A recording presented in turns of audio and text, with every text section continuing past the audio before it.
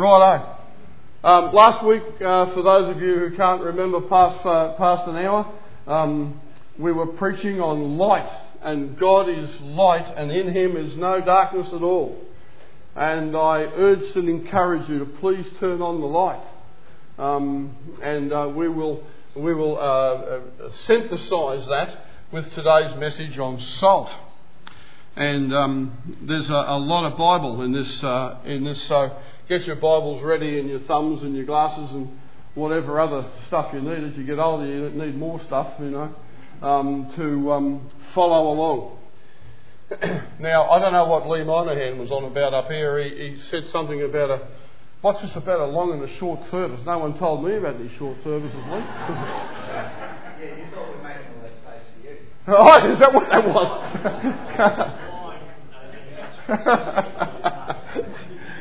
Well, let me tell you this, folks. When I was 6 years old, I was actually six once. I know that's hard for some of you people to believe, but I was once 6 years old, and I got a boil.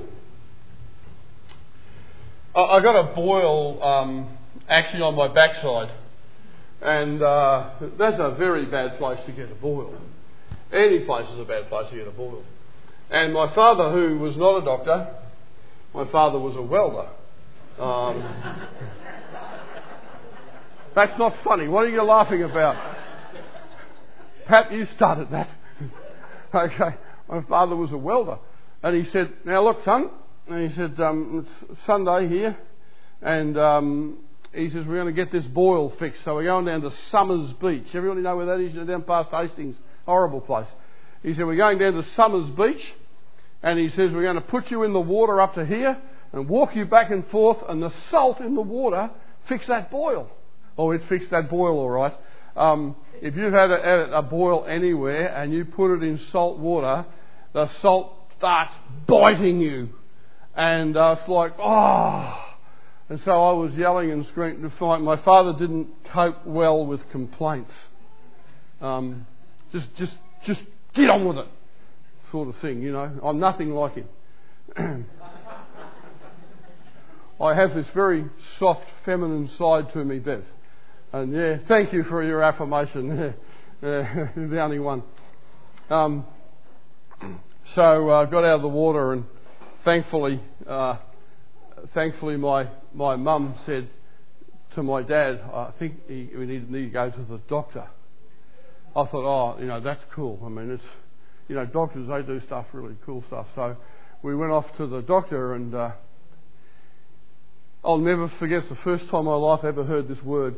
He said, we need to, you ready for it? Lance. What? What's that mean?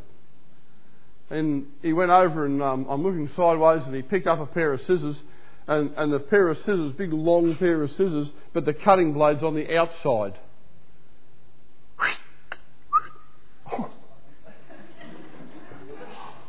I just want to go back to Summers Beach. Anything's better than that. Oh boy. So I learnt that salt has many uses. And we're going to find out today about the salt in the Bible. For you, it's hello? Oh, sorry, were you in church? Oh, I thought everybody in church turned their mobiles off. Yeah. Oh dear. Where were we? Light. No, salt. Yeah, we're on salt, Josh.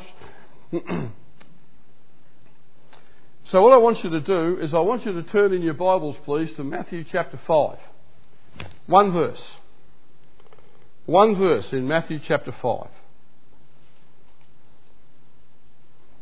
Verse 13. Verse 13, Matthew chapter 5. And it says this: you are the salt of the earth, but if the salt has lost its savour, wherewith shall it be salted? It is thenceforth good for nothing, but to be cast out and to be trodden under foot of men. These people he was speaking this to would be very familiar with what he meant, because salt that was impure was used to pave roads with. It's the only good that it had. They didn't have any use other than that. because it wasn't salty. And we'll find out why it wasn't salty in a minute as we go along. So, Father, thank you for your word, and thank you, Father, for the exclamations, every word from the mouth of Christ. So important, so critical for us in our lives. Father, I pray that the barriers would be down today, that your Holy Spirit would take control completely over these your people, Father. And I pray, Lord, that as we break the Word of God, the living Word of God here, Father, that your people would embrace the message, and Father would leave this place today determined to be salt, Father, in a world that's so in need of preservation, and so in need of light, and so in need of Jesus Christ. So I pray, Father, that this would be a time of richness together and remembrance for the saints in the weeks and the months ahead. Amen. Let's first of all look at how salt was harvested. Extremely important. So important was salt in the Middle East that the Roman soldiers were often paid in salt, and they would then take that salt and they would trade in salt for all of the stuff that they wanted. So it was a tremendously important commodity, and it was a commodity in great supply. There wasn't any shortage of supply, because if you know the geography of the Middle East, you have the Sea of Galilee, and then at the bottom of that is the Dead Sea. And the salinity of the Dead Sea is so great you can't drown in it. You get in it and you lay down in it and you just float, because of the density of salt in the Dead Sea. And the Dead Sea will wash it up onto the shore, and of course it rises and falls in level, washes it up onto the shore. The sun bakes away the water, and what's left is salt. Unfortunately, in that region of the world, it's like a moonscape around that. If you've ever been down that part of the world, it's just like a moonscape of a place. And consequently, there's a great deal of rock. And one of the principal minerals in that rock is magnesium sulfate. For you real brainy guys, it's MgSO4. It took me 3 hours to find that on the internet. It's MgSO4, it's magnesium sulfate. Now, if you put magnesium sulfate in a bath and lay in it, you feel really relaxed and wobbly and jelly, because it absorbs and relaxes your muscles. But if you put it on your tongue, it's bitter. Now, you may not be aware of this. You may or may not, but the tongue, the receptors on your tongue are divided into sweet and salty. So sweet and bitter go together. Bitterness overrides saltiness. So when you take the salt that has the imperfection of magnesium sulfate in it and you stick it on your tongue, what actually happens is the bitterness of the magnesium sulfate totally overrides your taste of salt, and we say that the salt has lost its saltiness. But of course, scientifically, that's a nonsense statement, for the simple reason that sodium is sodium chloride, so it's NaCl, and it's very, very stable. It's one positive ion, one negative ion, and those two guys, they jive pretty well, and they hang together. So salt is very stable. It doesn't lose its characteristics, so to speak. Okay, you can dissolve it in water, and then the water is salty. Right? You can freeze it in an ice block, and you've got a salty ice block. It doesn't lose its flavour. What actually happens is the impurities in it override the salty flavour, so what you've got in your mouth is lost its saltiness. We all okay? Have I lost you? No? Okay, that's all the chemistry there is for the whole day. So, no, yeah, thank God for that, right? Yeah. When I was studying chemistry at university, I come up with a Bible verse for that inorganic chemistry class, and that was such knowledge is too high for me. I cannot attain unto it. So I told my lecturer that. He didn't buy it, so I still had to sit the exam. It's the lowest mark I got in my whole university career, and it's left me quite scarred. So talking about salt and sodium chloride here is really quite a challenge for me today. So that's how it's harvested, and that's why the presence of the magnesium, the sulfate, and other minerals is why if you get a contaminated batch of salt, they wouldn't use it because it wasn't salty. And there's a reason for it, and we find it in Job chapter 6, if you'd like to turn there with me. Job chapter 6, please. Job chapter 6. I'll get there in a minute.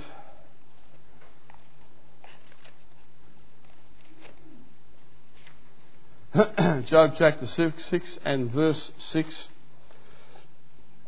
And this is what it says. Can that which is unsavoury be eaten without salt? Or is there any taste in the white of an egg? It's kind of a quaint thing to say, that the white of an egg is horrible. Rob and I had breakfast today at a place in Greensboro, and they had egg white omelette. A white of the egg only omelette. The breakfast you're having when you're not having a breakfast, by the sounds of that to me.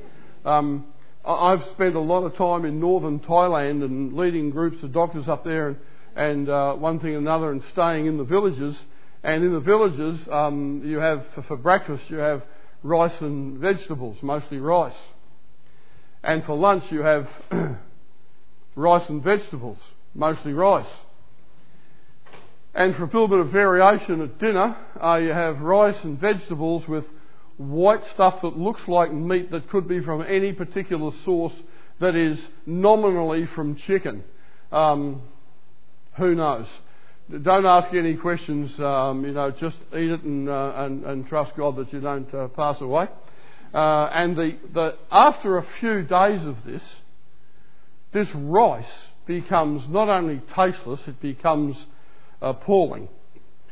And if you haven't got some salt to put on it to give it some flavour, it's like get on a motorbike and go and buy a pizza in the nearest store, but the nearest stores are a very long way from those mountains, like about 5 hours.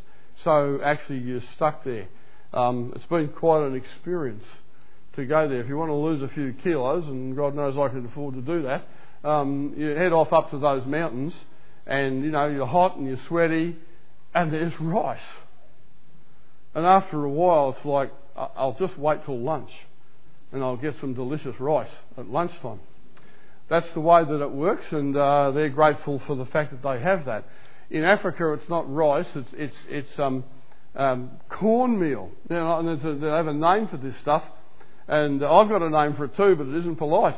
They have a name for this stuff, and they do that 3 times a day. That's their staple, and it's tasteless. Without salt, there wouldn't be any point to eating it. If what you're after is flavour. But it does help, of course, to sustain those communities.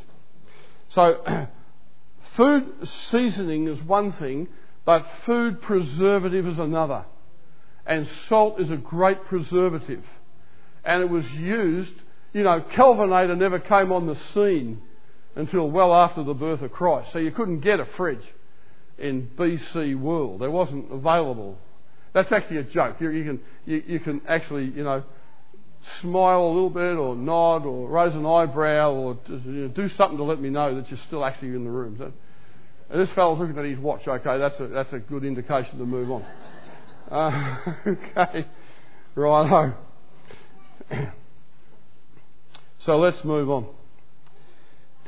Let's go to Ezekiel chapter 16. Ezekiel, another book that I'm sure you've read twice throughout the week. Ezekiel and chapter 16. The first time I read the book of Ezekiel, Pastor Dave, I got to that first chapter on that vision he had, and I said, "Oh, where's Schofield's reference Bible? I've got to try and get something out of this." Wow, it's quite a book. Looking forward to spending a bit of time with him in heaven. 16:4 says this: "As for thy nativity, in the day that thou was born, thy navel was not cut, neither were you washed in water to supple thee, and you were not salted at all or swaddled at all." Now, in the Middle East, they have a long history of rubbing newborn babies all over with salt. Part of that is about the antiseptic quality of salt. Didn't do my boil a lot of good, but it does babies a lot of good. To this day, in the Bedouin communities in the Middle East, the Bedouin Arabs rub their babies with salt, and if there's no salt available wherever they happen to be, because they are nomadic peoples, if there's no salt wherever they happen to be, they catch urine from a camel, because a camel's urine is very salty, and the reason it's salty is because the camel rummages in the ground and ends up eating a lot of salt, and as a result of the salt they take on a massive amount of water. You know about that, water and camels, right? So their urine is very salty, and they catch the urine and they bath the baby in camel's urine because they are so convinced of the value of salt for the neonate and protection against neonatal infection. Some bloke out there walking along the street wondering what we're doing. Should get out there and get him in, Smithy, and see what he...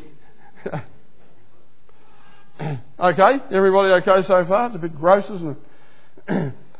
Let's go to 2 Samuel chapter 8 and we'll see something else about salt.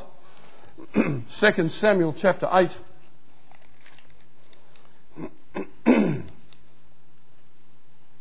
And verse 13 tells us this: "And David got him a name when he returned from smiting of the Syrians," listen, "in the valley of Salt," which was about a 6 kilometre long valley south of the Dead Sea, where David took on the Syrians. Now, some years later, one of the better kings of Israel was a fellow named Amaziah. Let's go and look at 2 Kings 14 and verse 7. 2 Kings 14 and verse 7. And this is a passage that's speaking about Amaziah's rule of Judah and his war with none other than the Edomites. Then verse 7 says this. This is Amaziah. "He slew of Edom in the valley of Salt 10,000. The valley of Salt became legendary in the history of Israel, in that was the place of mighty crushing victories. David crushed the Syrians, and Amaziah crushed the Edomites in this place. And it was all about salt.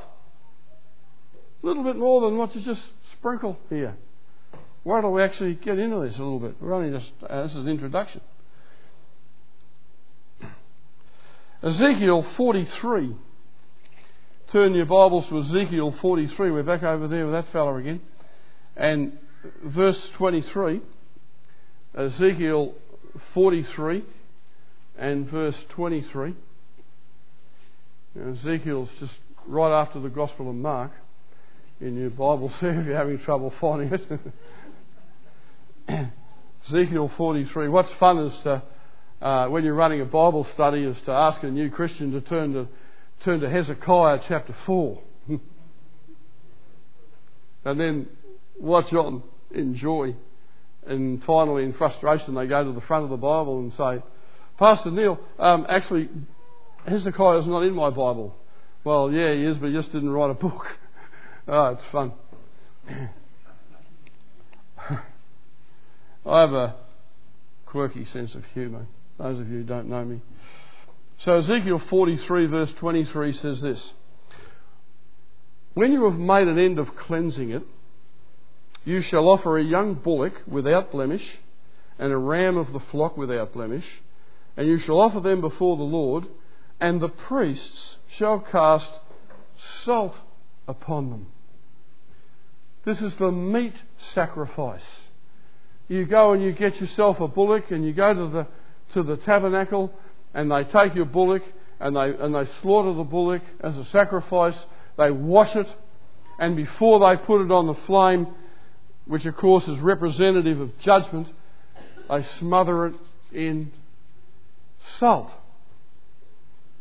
for which there's a very good reason. Let's go back to Numbers 18 and verse 19, and we'll see some of that reason. You guys all right? Not a whisper.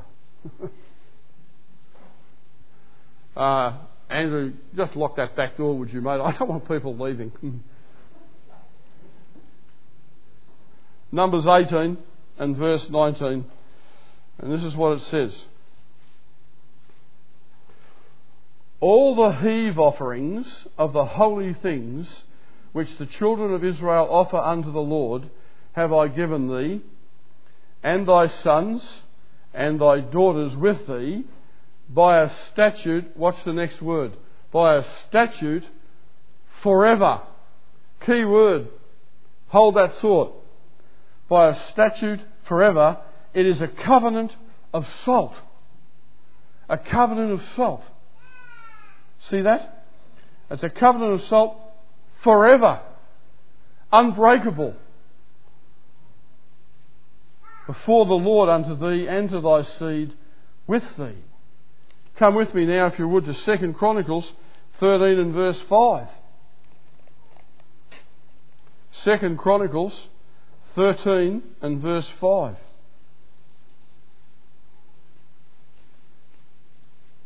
Told you we were going to run around the Bible today. Amen. You ask Pastor Dave or anybody else who preaches, the sweetest sound in the world is God's people turning the pages of the Holy Writ. It's a beautiful sound. Here in verse 5. Ought you not to know that the Lord God of Israel gave the kingdom over Israel to David? What? Forever. Forever. Even to him and to his sons by a covenant of salt. It's a permanent thing. You see, Christ had to come through the lineage of David. That's why the devil attacked and attacked and attacked the line of Judah. That's why the devil went as hard as he could after disrupting the line of David, because from the line of David, and only from the line of David, could come the Messiah King. Friends, I want to tell you this. There's a blood-red line that started in Eden, and it works its way through human, unbroken through human history, a blood-red line of sacrifice upon sacrifice upon sacrifices, over and over and over, until it reached the foot of the cross at Calvary, and the blood of Christ dripped on that thing and stopped it dead in its tracks. There's never been a sacrifice since, because the sacrifice of the Lamb of God is perfect.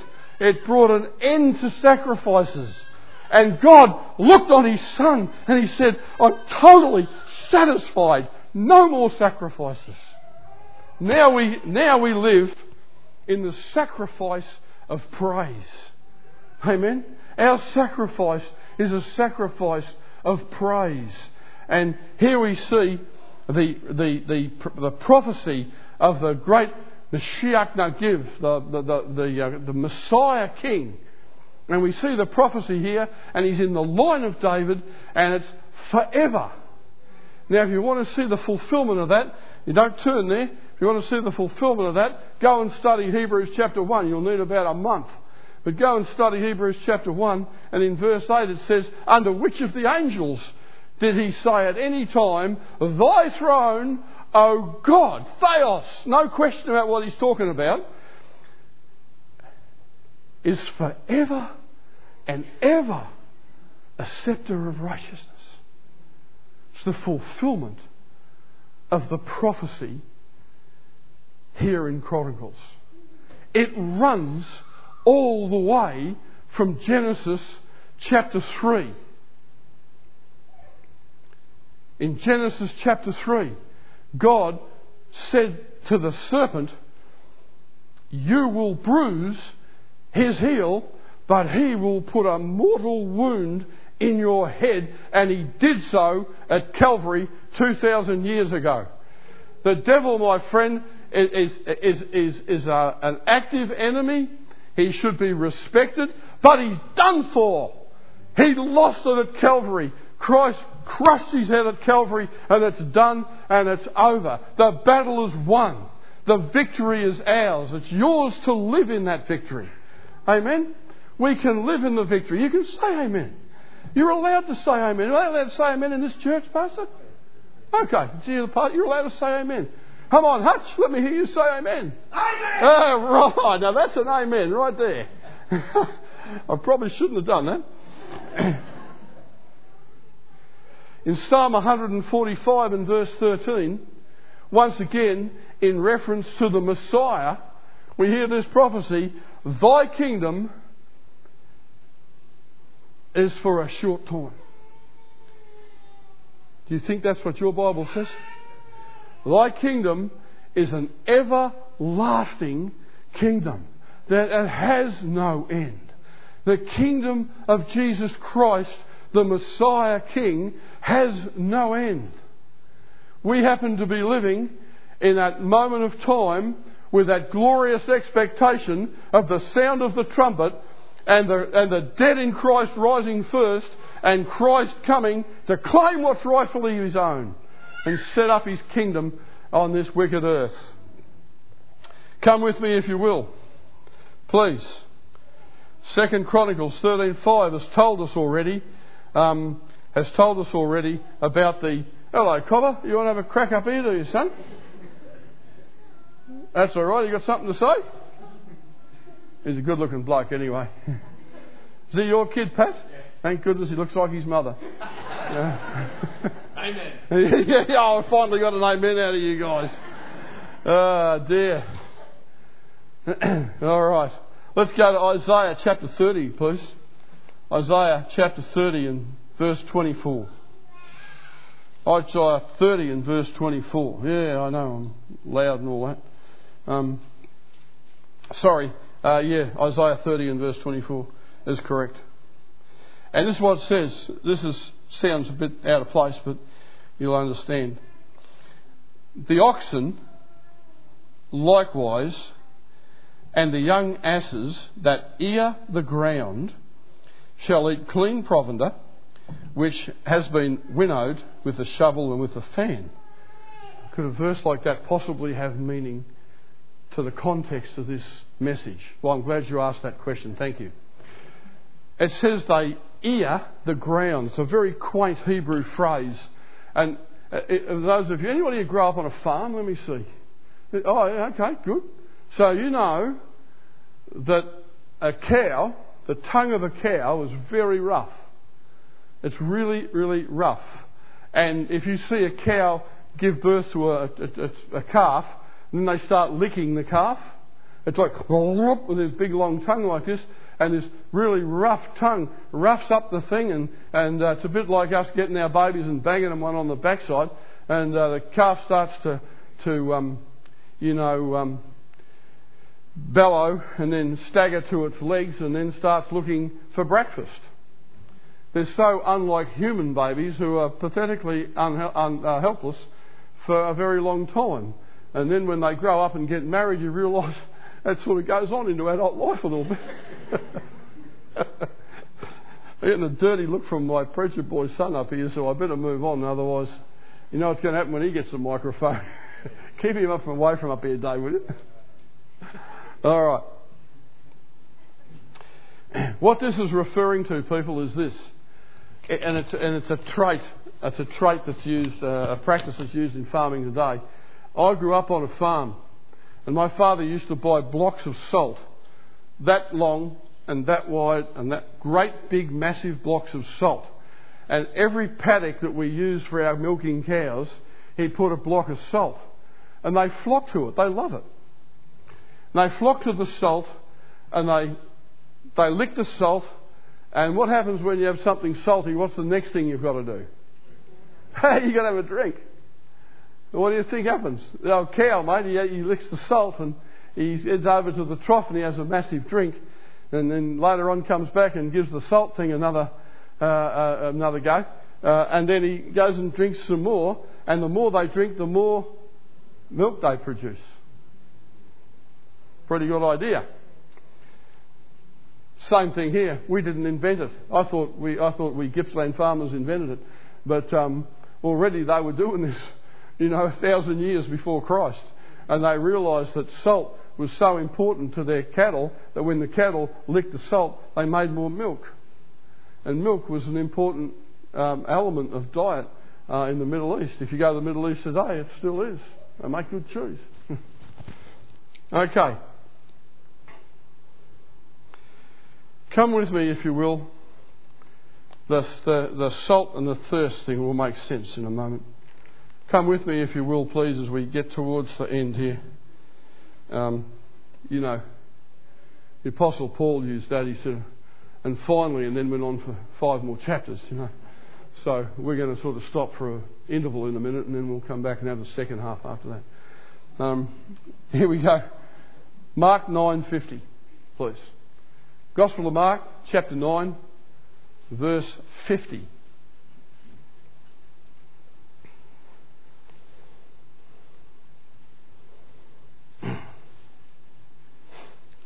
Christ is speaking. He's speaking to his disciples. Okay? He's speaking to his disciples.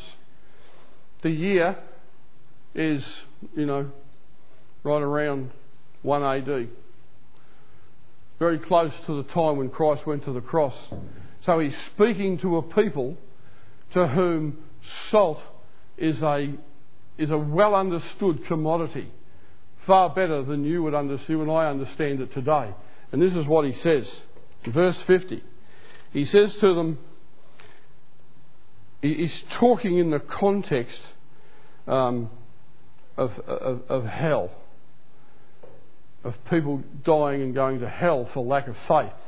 And he turns to his disciples and he says, salt is good. But if the salt has lost his saltness, wherewith will you season it? It's lost its saltiness. You know why? Because of impurities. Magnesium sulfate and those other things we talked about. If the salt has lost its saltness, wherewith will you season it? And then he implores the disciples, this is what he tells them. Have salt in yourselves. Make saltiness a characteristic of who you are. Be salty, is what he's saying. Be salty. And look what follows. Have peace one with another. There's a church in Tennessee, I'm not quite sure which town, some years ago, and they were having a bit of an issue with some people being Calvinist and some people being not Calvinist. And, they were having some trouble making things come together. And pastor thought it'd be a good idea to get a bit of fellowship going, so had a church picnic. One of these fellas doesn't do much with his brain. He stood up and took a chicken leg and he stood up and he said, before the foundation of the world ever was, God ordained that I would eat this chicken leg at 3:05 today. And there was another bloke walking past who didn't believe that garbage, and he snapped that chicken leg out of his hand and crunched into it and said, "Not this time, mate." And the church split over a chicken leg. And one half went down there and met, and one half went there and met. And that ought to make your heart cry. To think how simply Satan can divide the people of God. Do you think there was light and salt in that church? No. There was people coming in and they were going to that side. There's people coming in going to that side. Never the twain shall meet. For goodness sake, people. What's at stake here is the people all around us in Montmorency and Greensborough and Briar Hill and wherever else you want to mention. What's at stake here is these people are treading the broad road to destruction, and we're fighting over something as dumb as that. And we are sending a message to them. Look at us. Wouldn't you love to be part of this? Of course they wouldn't. That's not being salty. That's salt that's got imperfections and impurities in it. That's not what the people of God are supposed to present to the world. Let's just wrap it up by saying this. Let's go back where we started. And Jesus said, "You are the salt of the earth." You and me. You are the salt of the earth. He's made that possible by that death on the cross. He made that possible for us to be the salt of the earth. And the whole idea, we've only just barely touched the surface and the whole concept of salt. But I want to bring it down to this. You've been very patient. I want to bring it down to this one last thing. I'm going to give you a strategy. I'm going to put a challenge out to you. Before Christmas, I got some calendars printed for our church in Ballarat, and I put a pen inside them, and I put a hand grenade in there, which was a letter from me telling people, this is the greatest gift I've ever received. And the letter spelled out the gospel and called upon them to surrender their life to Christ, and gave my phone number and one thing and another. Okay, and I went and handed these out to people. 75 people got one of them. And we're praying now that they'll pull the pin on that hand grenade. And it'll go boom as they read it, and they'll realise that they need faith in Christ. Here's what I challenge you to do. Pastor Dave will be all right with this, I know, because I know already his heart. And here it is. You go and get one of those little cards, and you write 5 names on that card. 5 names of people who, left to their own devices, are going to live their life and end up in the fires of hell, suffering forever because they failed to surrender their life to Christ. God doesn't put them in hell. They choose to go there. That's their choice. I challenge you, go home, write down 5 names and say, Lord, let me be salt and light to those 5 people. God, give me at least one of those people to be sitting right there next to Kenzie this time next year. Amen? Let's have some baptisms in this church. Let's have some discipleship requirements in this church. Let's have some new believers here asking you dumb questions. I just pray that God will send some horrible people to this church. Broken, shattered people who have delved into sin, who will come into this church and have their life put back together because the message of Jesus Christ is life-saving. Amen? The message of Jesus Christ is restorative. And we as a church want to see our community impacted for Christ. If we don't want to see that, shut the doors and go home and go down the beach on Sunday morning. You've got no reason to be here. The reason we come to church is to be encouraged, and is to be exhorted, and it's to be taught, so that you, not Pastor Dave, it's not his job. that you and I will go out into the community and do the work of the ministry. If you want to read about that, go to Ephesians chapter 4 and you'll see it plainly taught that the work of the ministry is your job. You say, I don't have the gift of evangelism. Wake up. You don't need the gift of evangelism. You have the presence of the Holy Spirit, and He expects you to be light and salt. I'm going to let Brother Dave come and close the service any way he wishes. But I want to tell you this. If your heart is not overwhelmed, if your heart is not overwhelmed by the sin that you see around you, by the prostitution and the drug addiction and all these people trying to bastardise marriage by changing it to being, doesn't matter who you marry, next thing you're about to marry a dog. This is crazy stuff. The world's gone nuts. And we're just floating along like a cork in the stream. No, people, we need to be salt, and we need to be light, and we need to stand for what's right. And the church needs to stand for what's right. And we need to be in the community what God calls you to be. And all you've got to do is surrender to Christ today. Be salt and be light and love God. And I want to come back next January and see people having to sit in those seats out there, because there's not room in this church for someone to sit.